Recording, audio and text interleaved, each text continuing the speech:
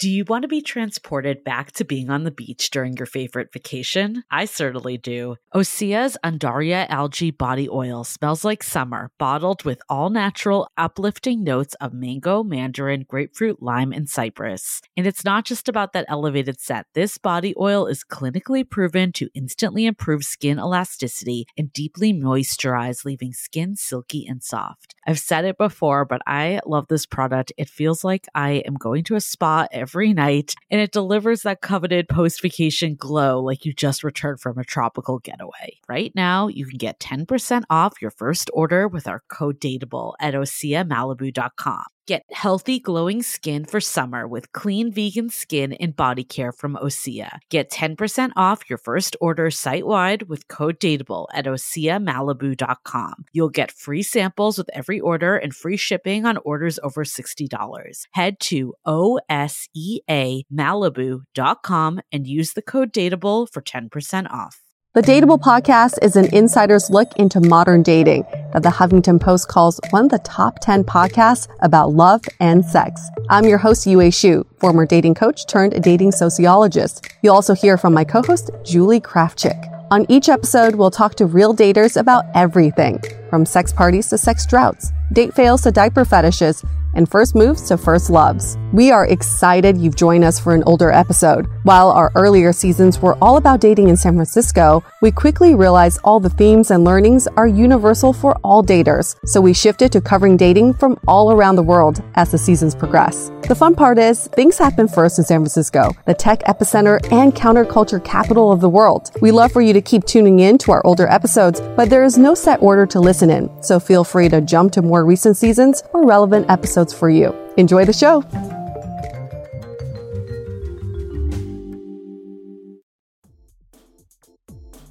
The Dateable podcast is hosted by me. I'm Yue, a former dating coach in New York turned active dater in San Francisco. On each episode, you'll hear commentary by my co-host, Michael Vargas, a fellow dating coach with a clinical psychology background, my producer, Julie Krafchick, and other surprise co-hosts. Hey, don't forget to check out our next event on September 30th. The theme is No Pants, and we will again be doing a live stage performance of the old school TV show, The Dating Game. For more information and to get tickets, head on over to our Facebook page at Dateable Podcast and get $5 off with the code KISSME, all capital letters in one word. This episode of Dateable is brought to you by 500 Brunches. 500 Brunches connects like-minded people with similar interests to meet in real life over brunch. You answer a quick questionnaire about your interests and how you spend your time, and then they'll match you in small groups of 6 to 8 at a brunch spot in San Francisco. Get a free entry into a brunch now by signing up at 500brunches.com and using the code DATEABLE. Hey everyone, welcome to another episode of Dateable, a show that opens up a candid conversation about dating in San Francisco. And Michael Vargas, my co-host, recently got into acro yoga. How did you get into acro yoga? I wanted to be a part of a community out in San Diego, and so I figured that would be one of the easiest things. And so many people in San Francisco were doing it, and I heard that that's a great way to meet a lot of different people, let's just say. It sure is, and it's a flexible people, and it's a fast track way to really get to know people intimately. Ding, ding, ding, ding, ding, ding. That and dancing.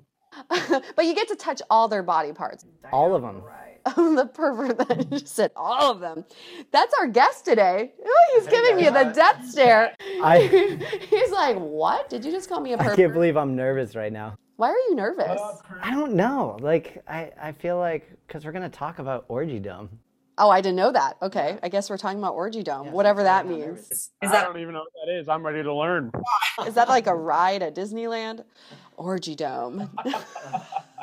It actually should be. I think that, aren't they building like a Burning Man themed park in Las Vegas? How high do you have to be to come up with that idea? It's brilliant. It's brilliant. Okay, Chris, talk about Orgy Dome. I want to hear this story. So Orgy Dome is a camp at Burning Man where they have an orgy. So I went to Orgy Dome and I learned a lot, and but I feel like I need to share this because it was less about the sex and more about what I learned. Wait, before you go into that, what was it that brought you to even try this in the first place? Oh, because I was with an amazing girl who was Into this. open to it. Yeah. So did you guys participate?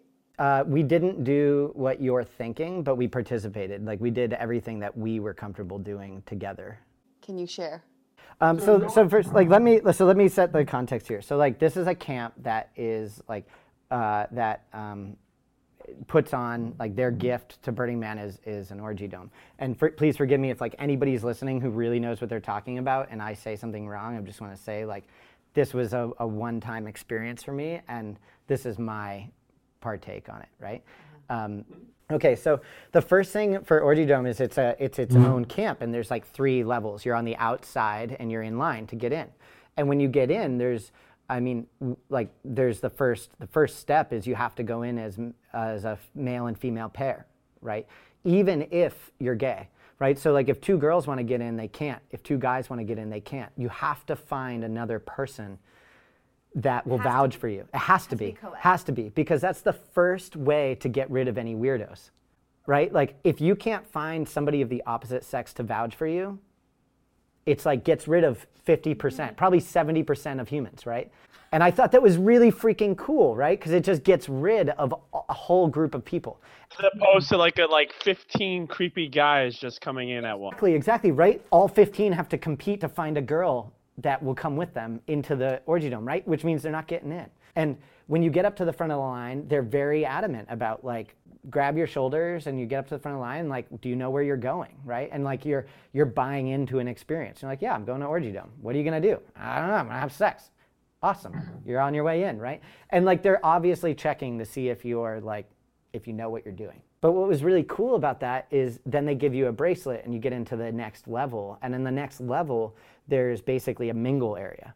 And when you get in there, you have to go and find someone to get basically a deli ticket. Like, you're at a deli line and they're like, number 25. Number 702. Yeah. And they literally have, like, a freaking clock on the wall that's counting down, like, number 27, like, through 40, like, whatever is coming in, right? And so then when you get in there, you have to find someone to take a class.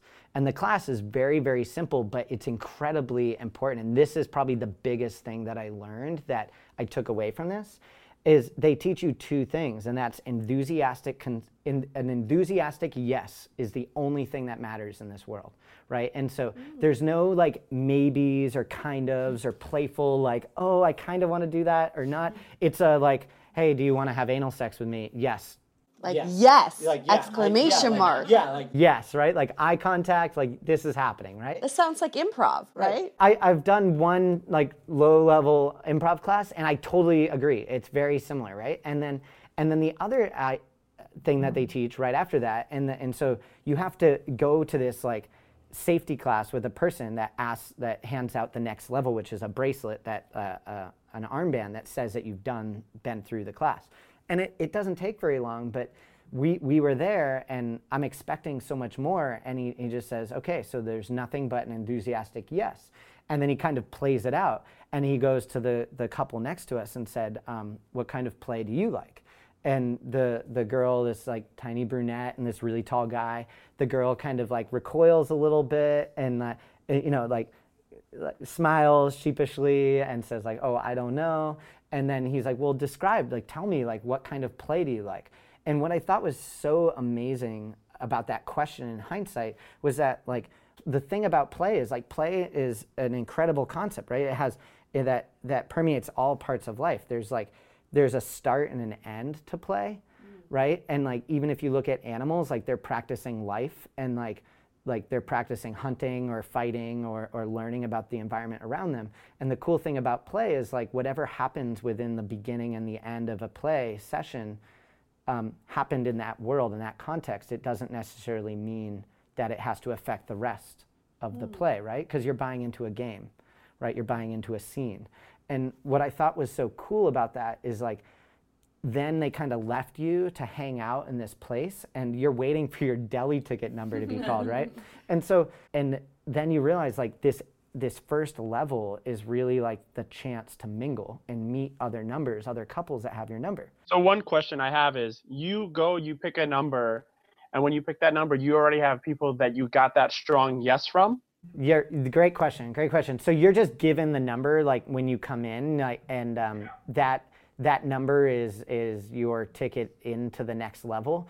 But when they call it like that range, but then what you have is you can leave at any time because you've now taken the class and you're in there. But what you do is then you start trading numbers with people that are in there, because if you are in there for an hour waiting and hanging out because it's a cool, relaxing place, and these are all people that are bought into the same experience and want to go in the next level with you, or even if you just want to go in alone, you can trade numbers to get in together, right, at the next level, right? So you can try to kind of like go back and forth, right? And so there's this whole like system going on of people meeting each other. What was really cool was when I started to notice that like girls were able to come out of their shell because they saw other women being able to describe the kind of play that they liked, right? Or what they wanted. And it created a free and open environment to kind of talk about things that maybe they wouldn't have been comfortable talking about before, right? And then because it's within the context of whatever's happening at that time, right? And no one's necessarily carrying that with them out. Okay, so you start co-mingling, you start meeting these people, you start trading numbers, saying like, hey, you're 207, I want to join you guys. You get your number called, and then you take a class? No, you've already taken the class, so now you just get naked and put your clothes in a bucket. Wait, really? You put it in a bucket? No, like, well, yeah, I mean, it's Burning Man. We're not like, this wasn't like You're like naked already. Watch this. I'm going to find out after this. I was at like the not classy orgy dome, and there's like another one with air conditioning or something. Suit and tie. No, like, yeah, exactly. Black tie. When your number gets called, you go to the next level, which is like an entrance where everybody is naked, and then you get into like the inner, which is probably like the actual beginning of Orgy Dome. And then there's really like 3 levels within that. There's the like private area where you're not supposed to be watching people, and it's kind of like now everyone's naked, but you're sitting on sofas or you're behind curtains, but it's kind of like you can't really see like what people are doing, right? So you're just getting comfortable with naked bodies at that point. Exactly. Yeah, exactly. And then there's some curtains, and there's another level which is the see and be seen area. And what that is it's really like areas where people can be comfortable, whether it's beds or couches. And if the curtains are open, or if they're looking for someone to join, you're allowed to watch in that level, but you're not allowed to tap them and ask them to join. And then the next level is you're allowed to join. It's like another room, and that is like if you're there, they're expecting to be like asked to join. But again, you need to have enthusiastic consent, and you have to like touch someone's shoulder or touch their ankle if you can't reach their shoulder, and they have to make eye contact and say, yes, you can join us. And it just creates this, it's a social tool, right? I thought it was really, really cool, even though we didn't have an orgy, right? Like we went to the 3rd level, but nobody joined us. I mean, frankly, the first time I was in there, it was hard for me to focus with the noise going on.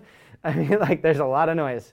And then the 3rd level, the 4th level, or the middle is just literally an orgy. So you guys were doing the deed, and someone could have tapped you on your shoulder or ankle. They did, yeah. And someone did. Yeah, and the first time I had to reset. But you have to say yes. No. It's an enthusiastic yes. Everything else is a no. If you're on a bed and you're doing something and you don't respond, that's a no. Oh. And it's a chance to just say what you like, right? And without any judgment. Right? I mean, I literally was sitting in the main room with the girl that I was with at the time. A guy comes up, and I think he's going to talk to her, and he taps me on the knee. He taps me on the knee and says, hi, what kind of play do you like? And I have no idea what kind of play I like, because I like normal P, like P and V, like I don't know what I'm doing. Like I've never had to think about this before. I don't know. I just kind of done stuff. And so I literally, I don't think I said anything. And he goes, oh, well, I'd like to be your coffee table. And would you let me be your coffee table? And I'm like, what is what does that mean? Like, what does that mean? He just wanted to sit on his hands and knees and have somebody put his legs on his back. Wait, what's his name? Because there's I a don't guy. know. This is Burning Man. There is a guy in San Francisco who's famous for being furniture for people. Oh God, there's a lot of people that like to be furniture.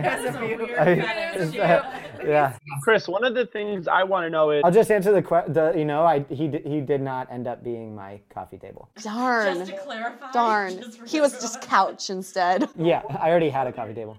earlier you said that you were going to go in with kind of particular guidelines, or you had ideas of what you were going to do with this girl that you were with. So what were those guidelines that you were going in with originally? Oh, wow. Great. I mean, with the enthusiastic consent thing between other people, I think if you're going to do this with somebody and they're important to you, you have to have a level of communication. You have to have communication tools already intact, because you can't make assumptions. When you open yourself up to this type of environment, if you rely on what you rely on in the real world, like there's just, if you make any assumption that that was okay with you, I mean, if anything, this definitely exemplified to me what women or maybe feminists talk about when they talk about withdrawing consent later. Like, I never really understood that as a male, where in my mind it's like, you've had sex, you could have said no. Right. Well, like that definitely now has meaning to me, right? Because if you're in an environment where everyone's already doing things and like one thing is okay, but that's why enthusiastic consent is so amazing, because anything but a yes is a no. So wait, I'm still waiting to hear, like, what was it that you were going in for? What was your guideline? My guidelines were that we actually would not participate in a threesome or anything until the second time we went in, and we would check everything out and get a lay of the land. I think we went twice, and both times were amazing. And then we kind of tested out the waters in San Francisco, and didn't go as well. Was this someone you were dating or just an activity partner? I'd say dating would probably be an activity partner. Yeah. Oh, look at that. Look at activity partner. Yeah, see, that's probably what I have now in San Francisco, is activity partners. So you said that it didn't translate in San Francisco. Do you think it was like something about being away and like the moment of Burning Man that made this like more of a unique? I do think it translates to certain environments. I mean, we actually came back and went to a couple of the different clubs here in the city, and I was really surprised to see that there's this entire community of people that are outside of what I have seen. Right. That I wouldn't even say it's underground. I'd say that it's just out in the open here, and it's really healthy. I think it's very, very healthy. But I think the one problem that I ran into is I assumed, because this seemed so healthy to me and so new, that meant the people that you're dealing with are just as healthy. But the problem is you're still dealing with other humans, so there's an ability to like make a mistake, right?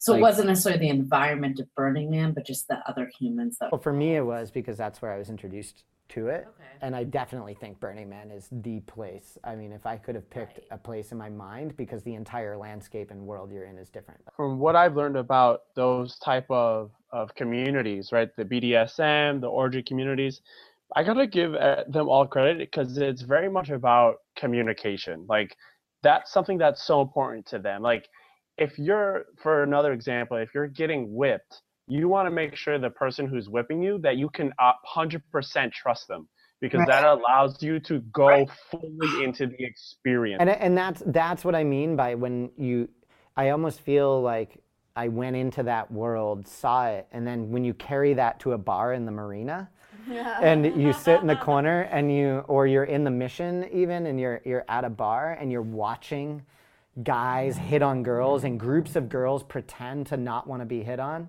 Like, it almost is like, it is just this, I could literally cut through it with a knife, that wanting to just go up and tell a girl, hey, like, you want to be hit on tonight. Like, you want someone to go home with that you trust, that's safe, that's secure, that is sure of themselves, that knows what they want. You just can't communicate it. And hey, guy, you don't have to be a douchebag, right? Like, you don't have to be this, like, king of the pack and have more bravado than the other 9 guys around to be seen, right?